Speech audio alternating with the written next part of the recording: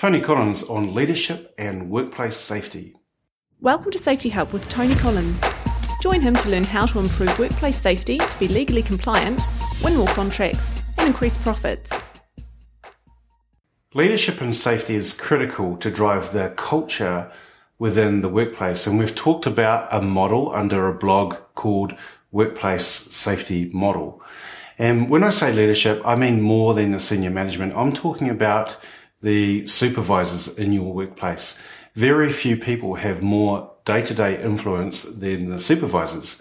They set the tone for safety within your business.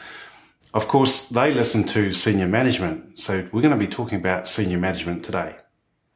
I remember a story from the head of a safety culture company based out of America.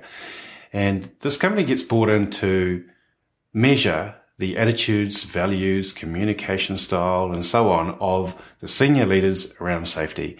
And this company's worked with NASA and many large organizations and interviewed hundreds and hundreds of people. And they were finding, when they were talking to the people in this company, that a particular individual kept getting mentioned. Wherever they went, whatever they do around safety, his name was there.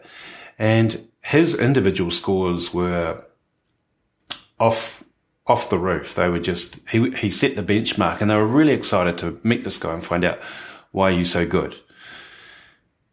When they met him, they asked him, and he said the turning point for him was years earlier when he was a plant manager.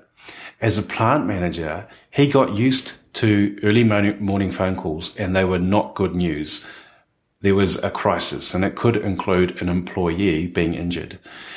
So he had this 2:00 in the morning phone call, and sure enough, he woke up, he was on his way to the phone. The difference was, though, his twin daughters had left to go to university not long beforehand. So he was thinking on his way to the phone, oh no, what's happened to them? When he picked up the phone, he found out it was an employee who was seriously injured, and he felt relief that it wasn't his daughters, followed quickly by an enormous sense of guilt that he felt that way. And in the past, he had always done what he could for the employee, but now the difference was he was emotionally engaged because he knew somebody else was going to get that 2:00 in the morning phone call.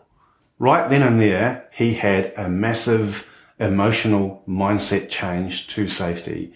Despite the protests of the PR and the company lawyers, remember we're talking about the US and litigation and admission of a liability, he treated this particular individual as family. And from then on, that's the way he treated safety. So what does that mean for you?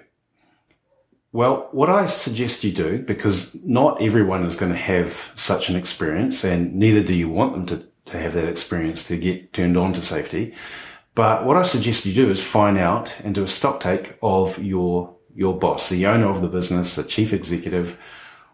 Why do they want safety in the business? Why are you doing this sort of work?